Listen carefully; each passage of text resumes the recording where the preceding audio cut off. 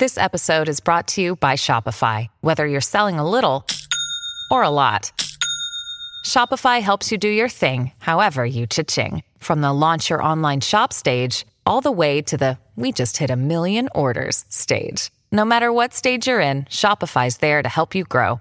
Sign up for a $1 per month trial period at shopify.com/special offer, all lowercase. That's shopify.com/special offer. When you need mealtime inspiration, it's worth shopping Kroger, where you'll find over 30,000 mouth-watering choices that excite your inner foodie. And no matter what tasty choice you make, you'll enjoy our everyday low prices, plus extra ways to save, like digital coupons worth over $600 each week. You can also save up to $1 off per gallon at the pump with fuel points. More savings and more inspiring flavors make shopping Kroger worth it every time. Kroger, fresh for everyone. Fuel restrictions apply. Look, Bumble knows you're exhausted by dating. All the, must not take yourself too seriously, and 6'1" since that matters, and what do I even say other than, hey? Well, that's why they're introducing an all-new Bumble, with exciting features to make compatibility easier, starting the chat better, and dating safer. They've changed, so you don't have to. Download the new Bumble now. Welcome to the New Books Network. Hello, everyone, and welcome back to New Books in Medieval History, a podcast on the New Books Network. I'm Jana Byers, your host, and I'm here today with Wolfgang Müller, professor of history at Fordham University, to discuss his new book, Marriage Litigation in the Western Church, 1215 to 1517, out with Cambridge University Press in 2021. Hello, Wolfgang, and how are you today? Hi, Jana. I'm good, and grateful that you invited me to this event. That's good. That's nice to hear, because I think a lot of people feel, maybe some trepidation or even vague annoyance when I ask them to interview with me. So good. No, it's my pleasure. Wonderful. So you're back in New York? Yes. I was away in Miami just last week, and I'm back in New York in that sense, literally. I'm back into a much colder climate. Yeah, well, the wild and exciting life of a medievalist. I'm not surprised you're in Miami. That's what I expect. All right. So, Wolfgang, our first task is to place this work in your intellectual history, right? So you have your first book, Guccio, The Life, Works, and Thoughts of a 12th Century Jurist, Catholic University of America Press, 1994, which I assume grows out of your dissertation? Yes. Yes. And then, I'm sorry in advance, Die Artreibung? Yeah. Excellent. I know it's not. Or Abortion, the Origins of a Crime, 1140 to 1650, Baulau, 2000, which I'm guessing is the product of your habilitation? Yes. Which is this bizarre torture ritual that German universities, German academics do. Yes. Yeah, it's like a second doctorate that is supposed to have not too much overlap with the first doctorate and qualifies you for a position as professor at German universities. It qualifies you. It doesn't mean you get such a position. It's a different ballgame. Yeah, excellent. Okay, and then a very different book, despite the title, The Criminalization of Abortion in the West, Its Origins in Medieval Law, which is Cornell 2012. And so now Marriage Litigation in the West. Now, at first glance, this might seem a bit all over. Jurist to abortion seems like a jump, and then marriage. But there's this very clear thread running through, which is the law. Yeah. So, is it fair to characterize you as a legal historian? Yes. Yeah, I would do that too. Legal historian is good. It's of course it's a difficult field in many ways because it's populated by historians and lawyers. And while from the outside it may often appear as if they were just working harmoniously and strenuously together as legal historians, in fact, the approaches are so different that I hesitate to call lawyers historians, and they definitely hesitate to assume that legal historians with historical training actually get the law right. So a big field with very different people in it. Sure. Yeah. I mean, but if you do, medieval studies often works together as well. And that means, I mean, you're talking to art historians then and literary criticism people. So it's an interesting kind of world, academics all the way. So then how did you come to study marriage litigation? What made you decide to do this book? Yeah, it's a very long, the answer could be long. It starts with Hugucho, which is my first book. My original training was very conservative, you might say. It's canon law, the history of medieval church law, the way it used to be done, at least into the 1990s. I still got the old training, which was one that's very much focused on legal history of church law. And that legal history is mainly legal theory and the origins of the theory of church law in the 12th century. Very explosively, we have church law developing a coherent theory, not right after the birth of Jesus Christ, but in fact, 1,000 years later in the 12th century, this is getting underway. And within a few generations, basically canon law, in the way it's still practiced by the papal church today, was shaped and formulated by lawyers, first generations of teachers at law schools, lawyers like Hugucho, about whom I wrote my dissertation. And so the training was very theoretical. And the next step then in connection with the habilitation that you mentioned was that I had to branch out, do something different. And the decision was to get into practice and to figure out how the theory that these church lawyers of the 12th century had formulated, how it fared in late medieval practice. So I looked at very different records.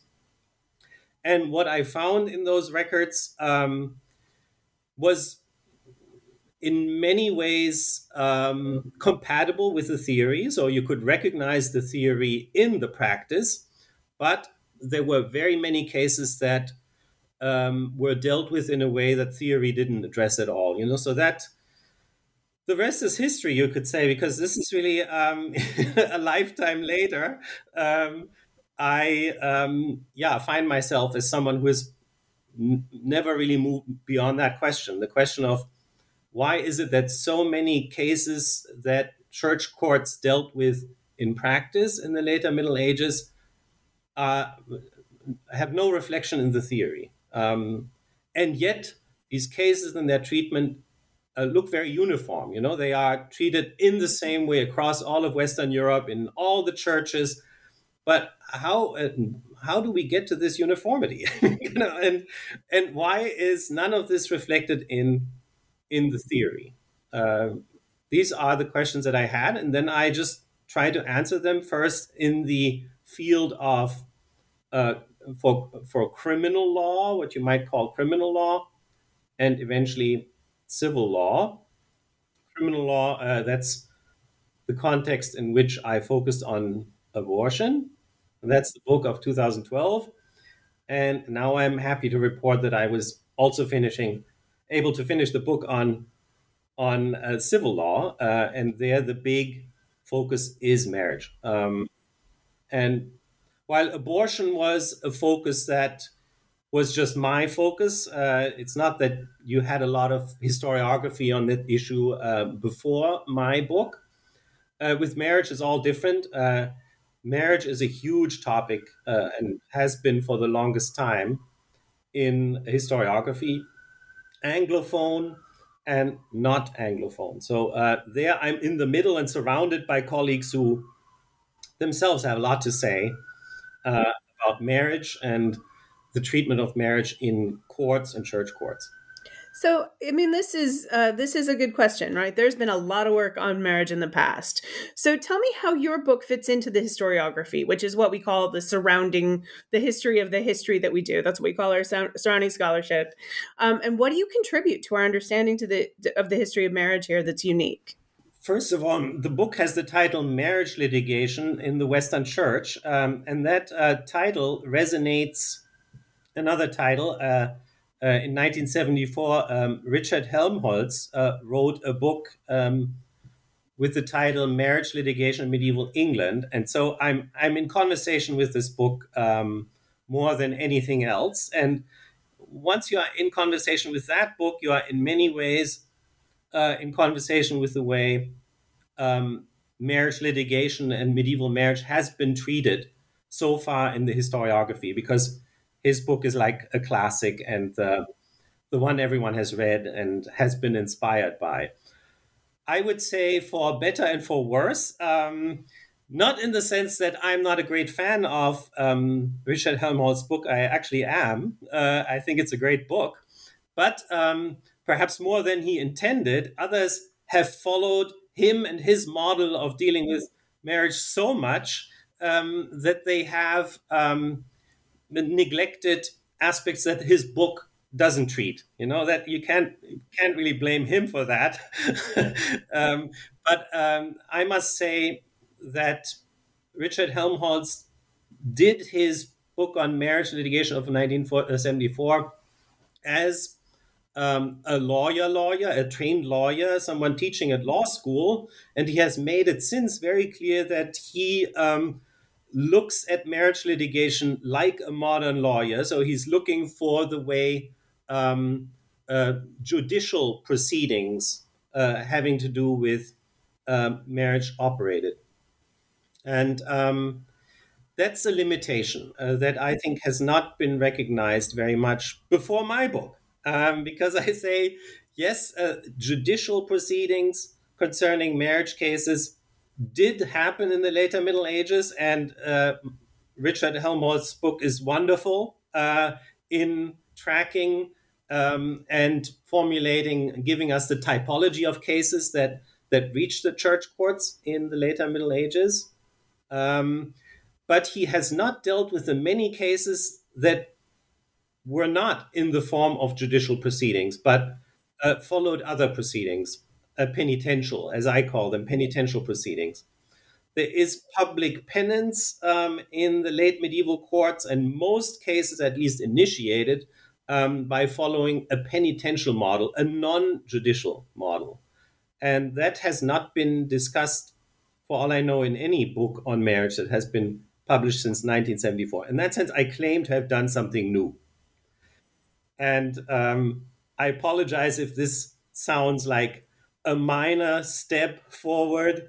I don't think it is. Penitential proceedings, they don't exist in the Western Church anymore, but they loomed hugely and large in the late medieval period, and they affected average people in the thousands, if not millions, over 3 centuries. So this is not a small thing.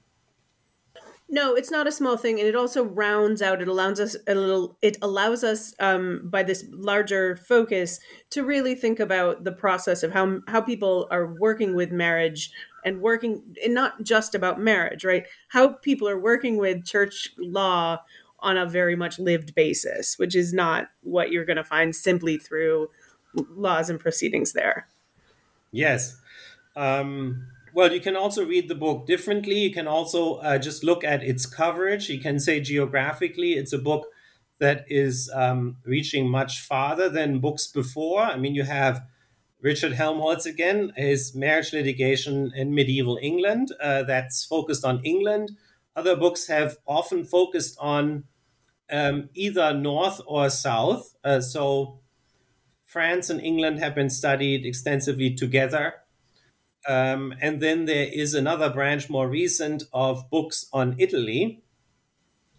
And there also have been books on southern Germany. And they all kind of were in their own space and had their geographical focus.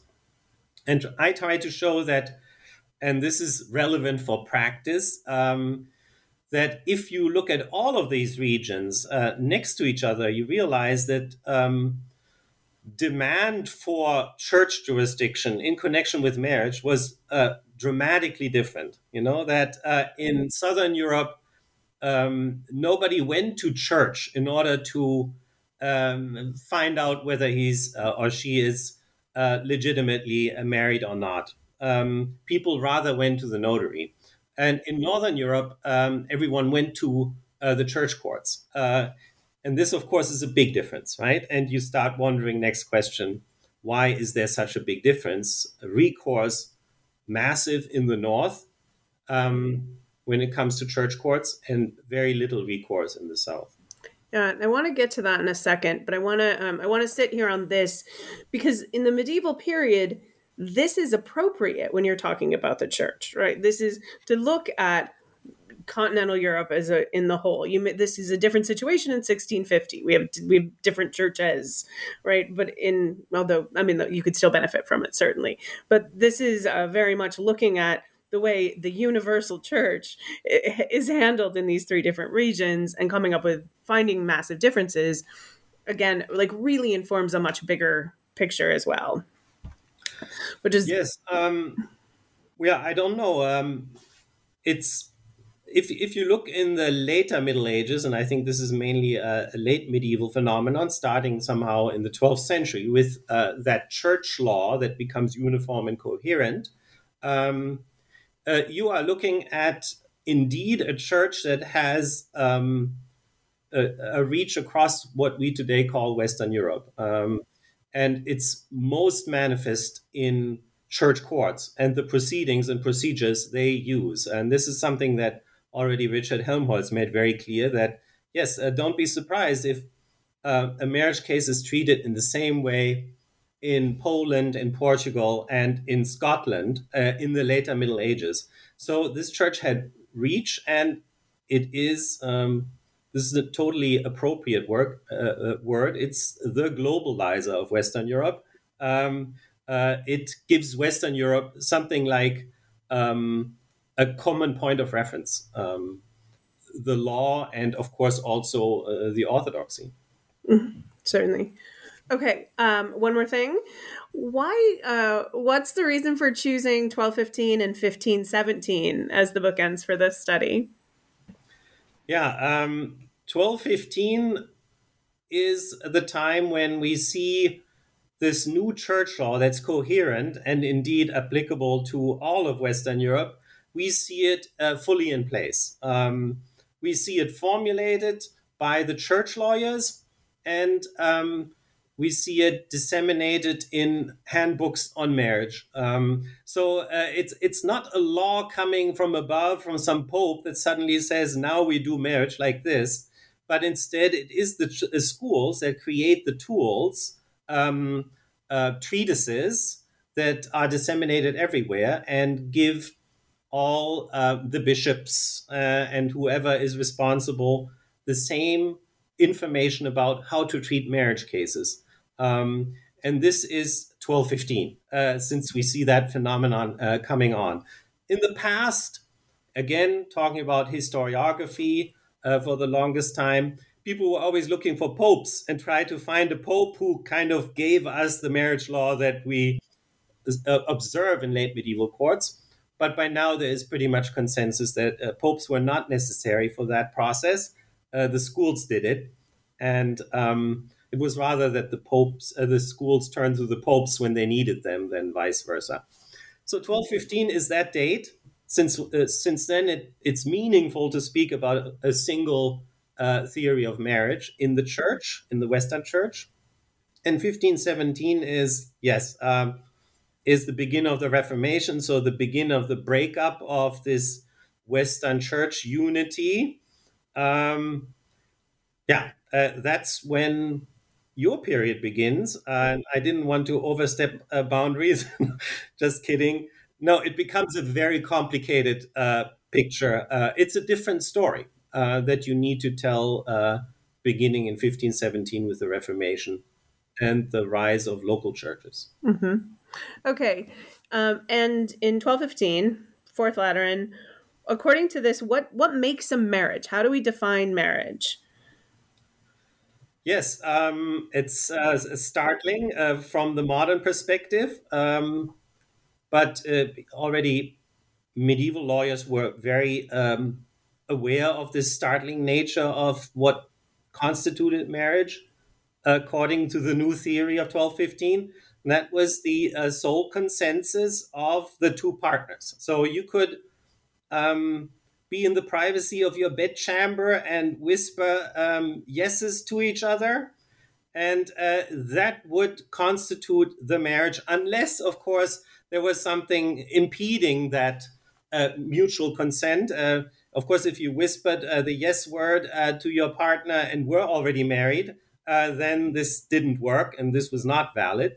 But if you were not married and there weren't other limitations and impediments, as they were called, to your consent, you could also not be of the same sex, of course, and exchange consent. It needed to be a man and a woman who were not married, who were not otherwise impeded, for example, by blood relations. Yeah, consanguinity. Right. Examples like that.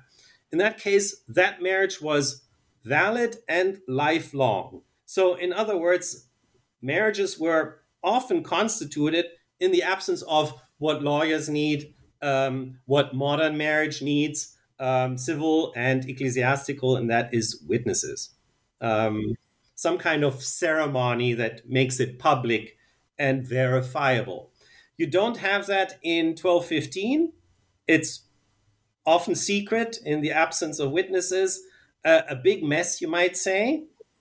The focus of those who formulated marriage and marriage consent the way it needed to be done, their focus was very theological. They were very concerned about the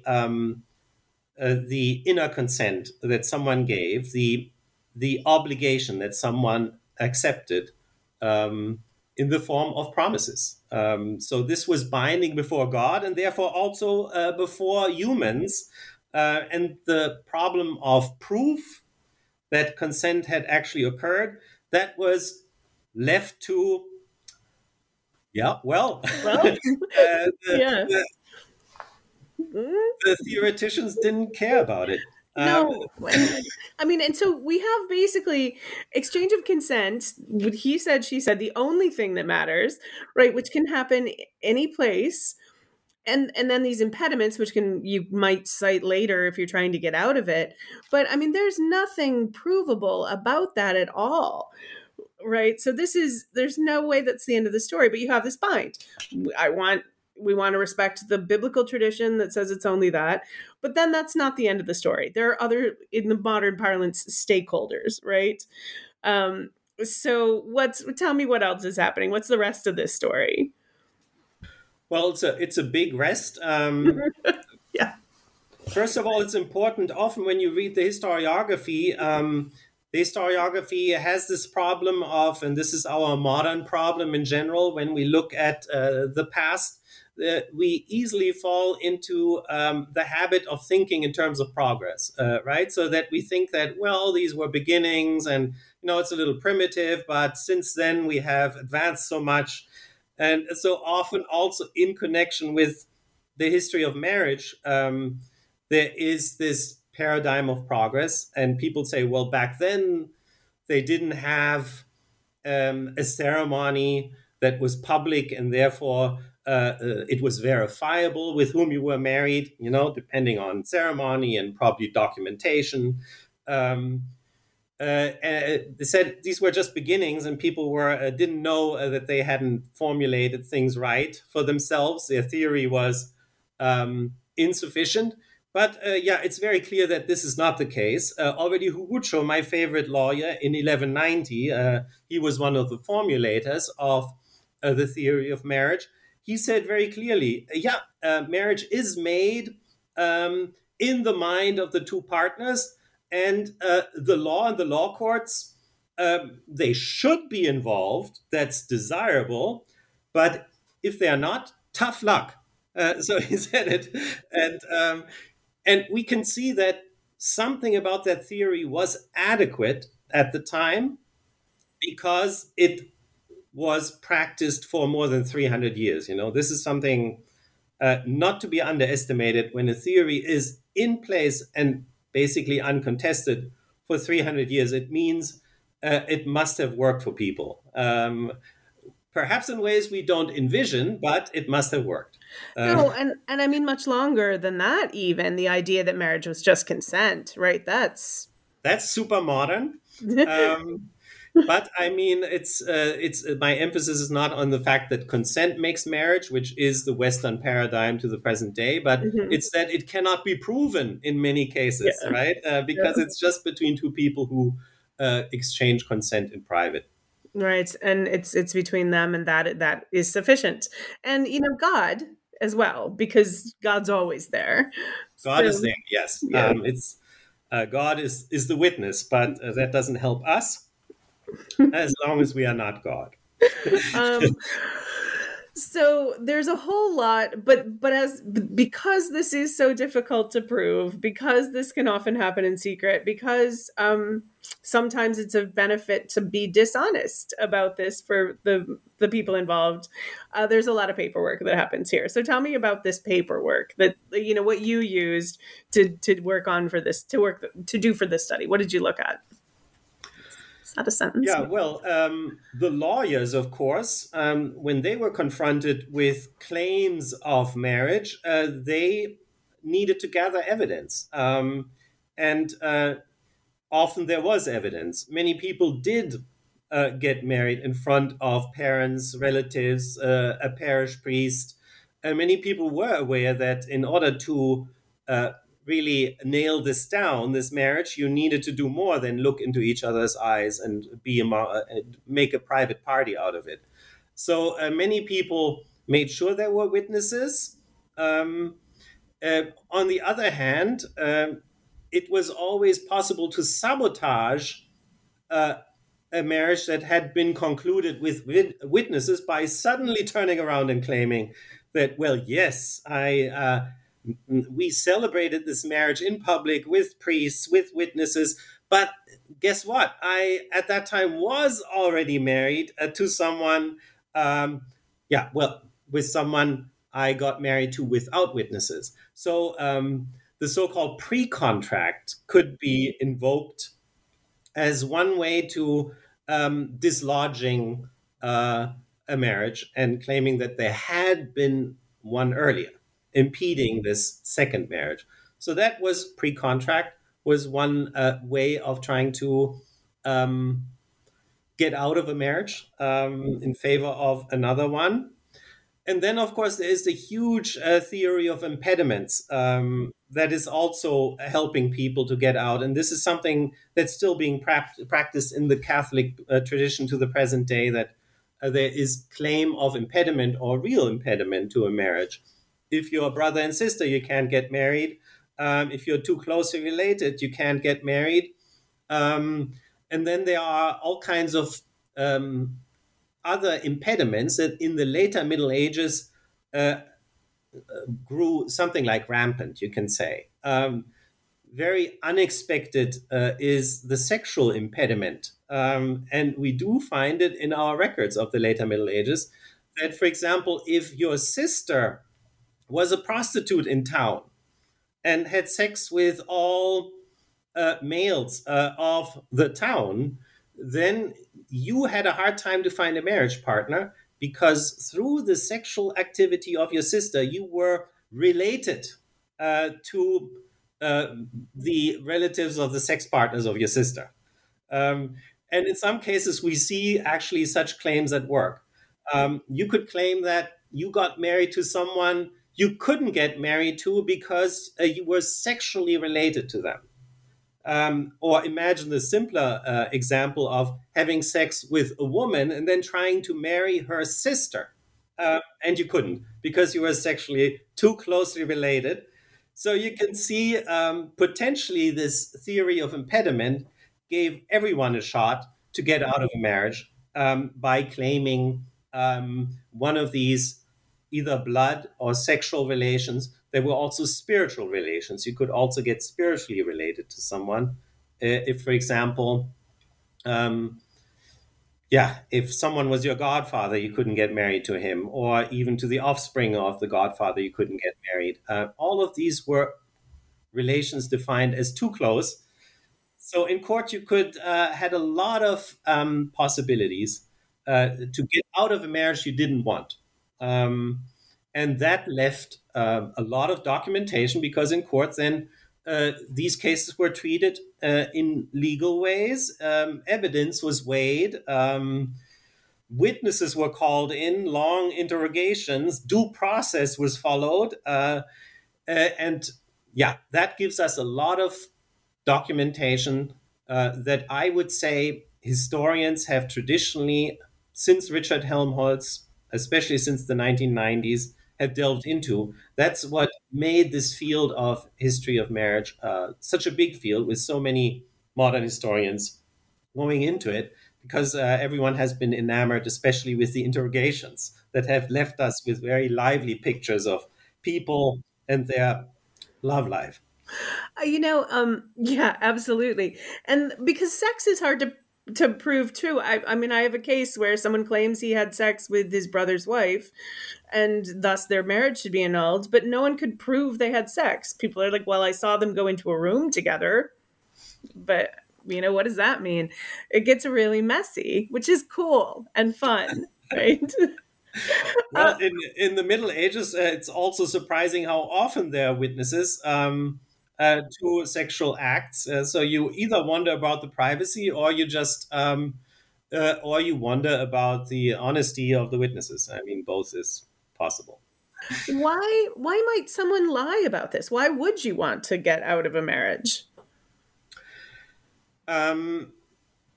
I think, I don't know. This is a tricky question. I think there are lots of people who want to get out of marriages back then and today. And especially if they have found a new partner they rather want to be with, they try everything to make that old bond disappear. In the Middle Ages, this is not so much a modern issue, but a medieval issue. It's very often that marriages are made with or against parental will, and so also dynastic politics come in very, very quickly. Perhaps someone needs to get out of a marriage because otherwise he will be disinherited. This is the dimension most modern people don't think about, which is very present in late medieval marriage cases, that often what we deal with also when it comes to spousal consent is actually not so spousal, it's parental consent. And where it's lacking or where it goes another way, often partners are almost compelled to rethink their marriage and get out of it. Sure. And the children know. Children know about this. They know what their parents want, and they know how to get around it. It's whether or not they can be successful, right? Yes. It's interesting, and this is where we see the church as a globalizer and the way we are using the word. In some ways, the church is super revolutionary in the 12th century with its marriage theory that insists that only the spouses, the man and the woman who want to be united in marriage, only they and their will counts. This is totally in the face of normal circumstances in which the will of parents counts, and the children just have to do what the parents want, especially when there's something to inherit, right?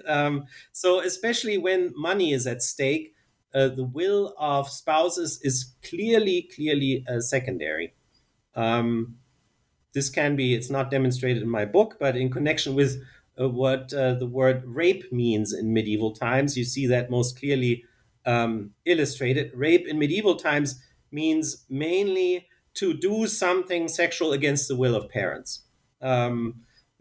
What we consider rape is it's there, but it's not in the forefront when the word rape is used.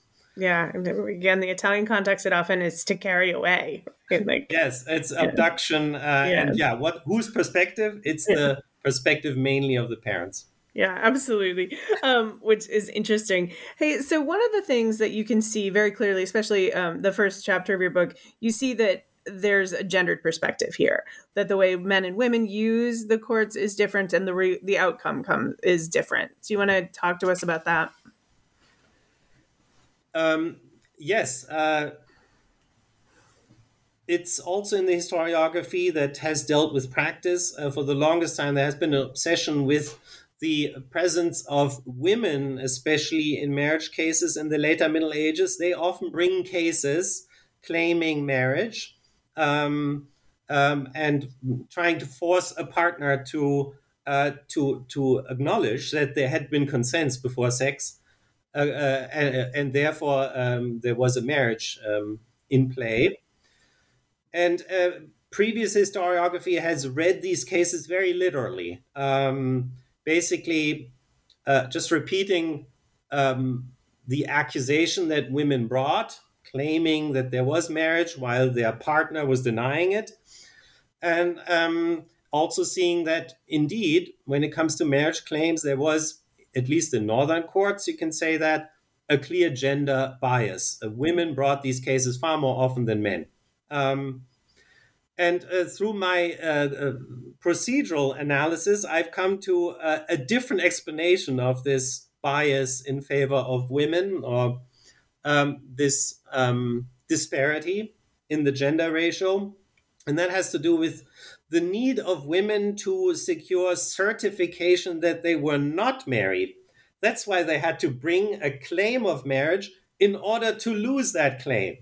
And only once they had lost that claim, they were eligible to bring an alimony suit against the man that they had claimed in marriage. So you see, and this sounds perhaps tedious, but that's the business of doing analysis of judicial and legal documentation. It comes down to procedural matters, and the women were just using tactics, the tactics required by the procedural rules that were in place in church courts. And they said, before you can bring an alimony suit, you need to show me that you're not married to the person you bring the alimony suit against. That's amazing. That's really cool. It shows us also, I mean, the historiography on women in the Middle Ages and beyond is always looking for agency, right? Women where they were just hapless in the hands of patriarchy, clueless and naive or helpless. And you see in those cases that, no, they were very conscious actors and protagonists, and they knew exactly where their chances lay. And they were exploiting those opportunities. Yeah. And I think that's really important. I want to make sure our listeners really hear that, right? This is, when you think about the medieval period, you might well believe that women are just this chattel, right? Passive things that are passed about, to whom life happens. And work in the archives just doesn't bear that out. Like, these women know what they're doing. And yes, when you happen to have a strong mother in today's world, you can never imagine that she is just hapless and the victim of male intentions. And something like that you can see often in the documentation from the later Middle Ages. There were, of course, women who were victims, but some women were very strong, like women we also meet in our own time.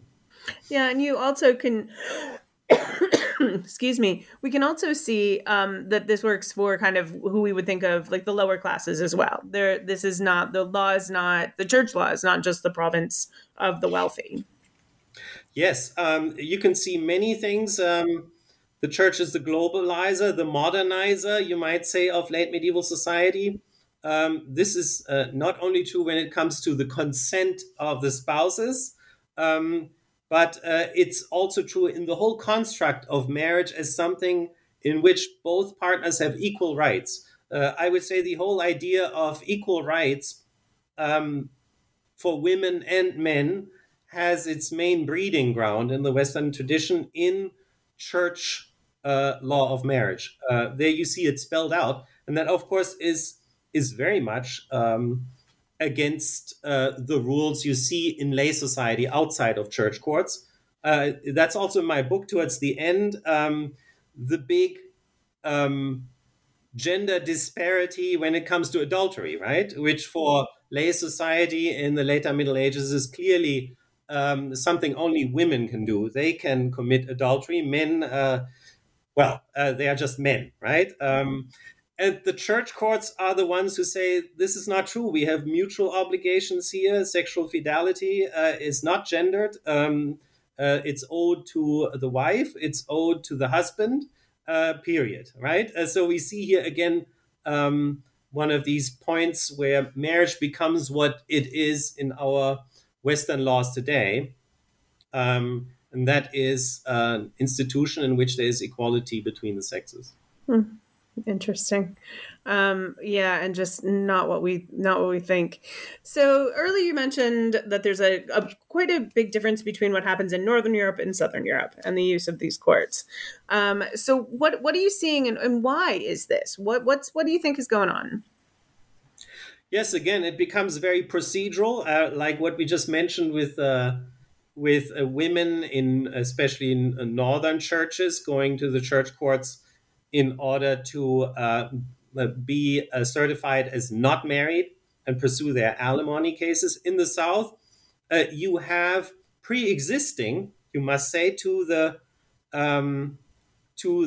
church law of 1215 and the following years, a strong notarial culture. So a culture that is based on written contracts. And these contracts are written before a notary.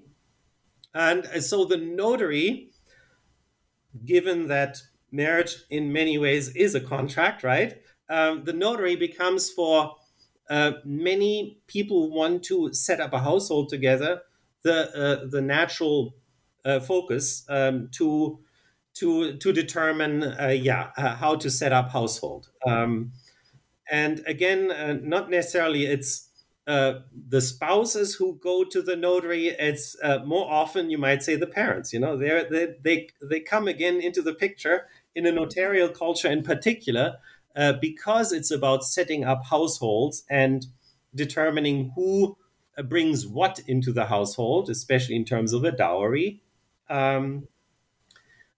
We see that notaries are the natural marriage brokers. I shouldn't say natural. That's not a good word for historians. They are the historical marriage brokers who are already in place and active when the systematized church law on marriage is just gaining ground in the around 1215. So in Southern Europe, people go to the notary to set up a marriage. And their focus is not the consent between the spouses, like in church courts. The focus is on the exchange of the dowry, the modalities of how the dowry is getting from the bride to the husband, typically.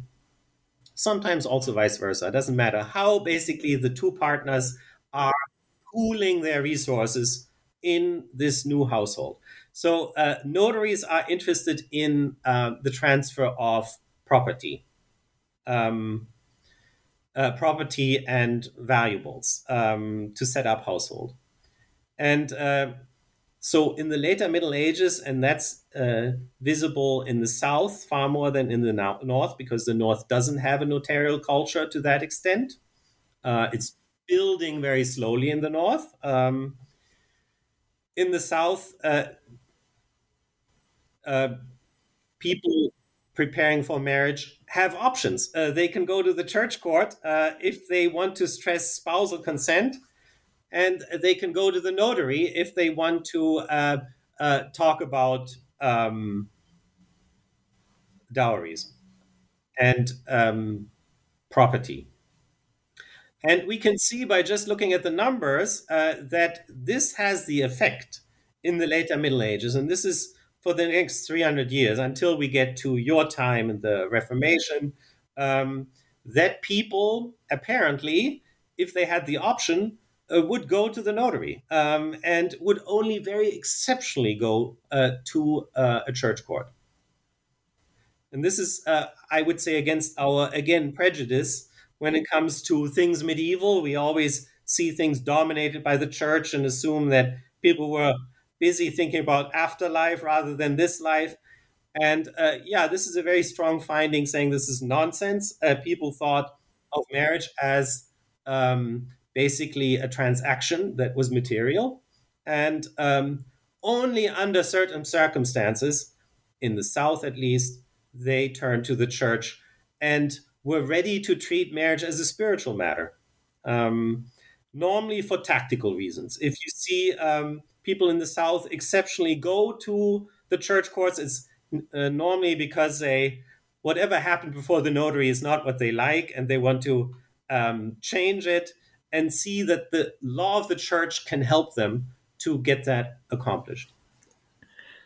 Nice. That is such a wonderful place to demonstrate just what all the things marriage does, all that it is, like everyone that it involves, and all the points we want our listeners to take home. Right, the idea that the church is this universal force, but it's not monolithic. It's not the only power. People have agency, like all of these things. Well, yeah. When I think about our own time, I often think about the church and the operations of the church in the way we today have human rights, right? And human rights courts. We have a big planet, and we have human rights that, in theory, apply everywhere, right? In practice, we see what a precarious and ad hoc and weak type of law this is, right? And church law, perhaps it's useful to envision it in the same way for the later Middle Ages. It's this instrument like human rights.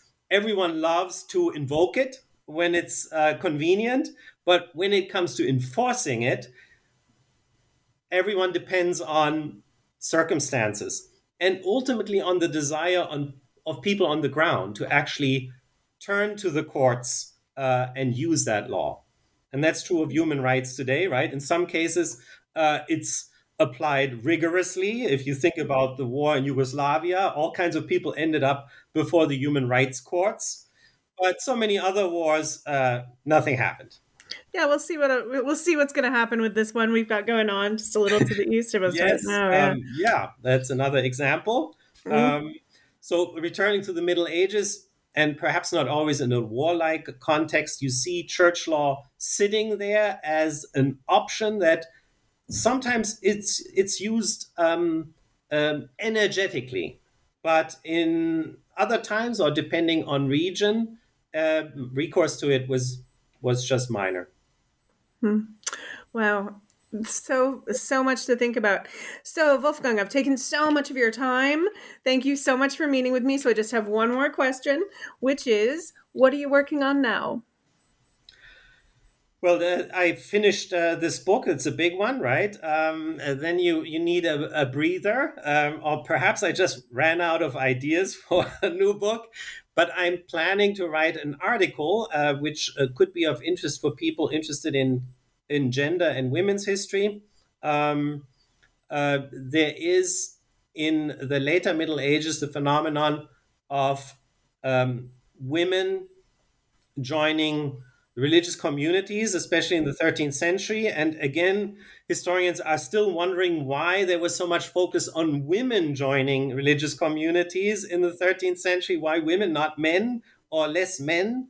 And there has been, again, a lot of historiography on that subject over the past few decades, especially in the English sphere. This historiography describes the phenomenon very nicely of women joining monasteries under all kinds of conditions and assuming the religious life, and the backlash that often happened against those women whose motives for joining monasteries were questioned and challenged.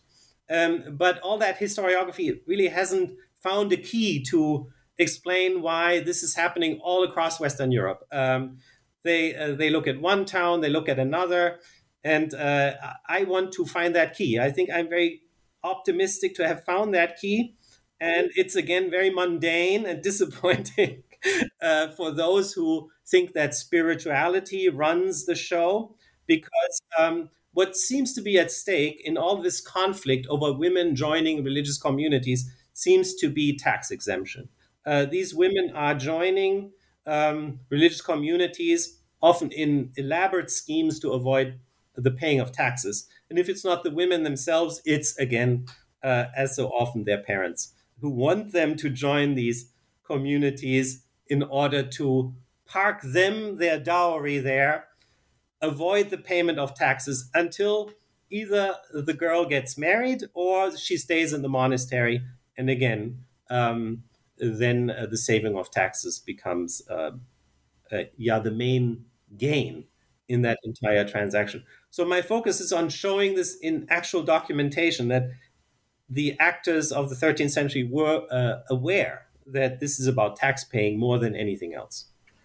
Wow, that is not sexy. That is not romantic. That is, wow, yeah, that doesn't fill me with... I think it's very romantic. I have to disagree, because what's romantic about this is that we see that over the distance of so many centuries, we can profoundly understand the people of the 13th century. They were not different. They had... I'm not saying they were not different at all, but when they made strategic choices, were making them with a lot of thought that is similar to how we think. Mainly the question being, how do we finance this? Excellent. All right. What a great place to end this conversation. Once again, thank you so much for your time. It has been an absolute pleasure to talk to you. Thank you.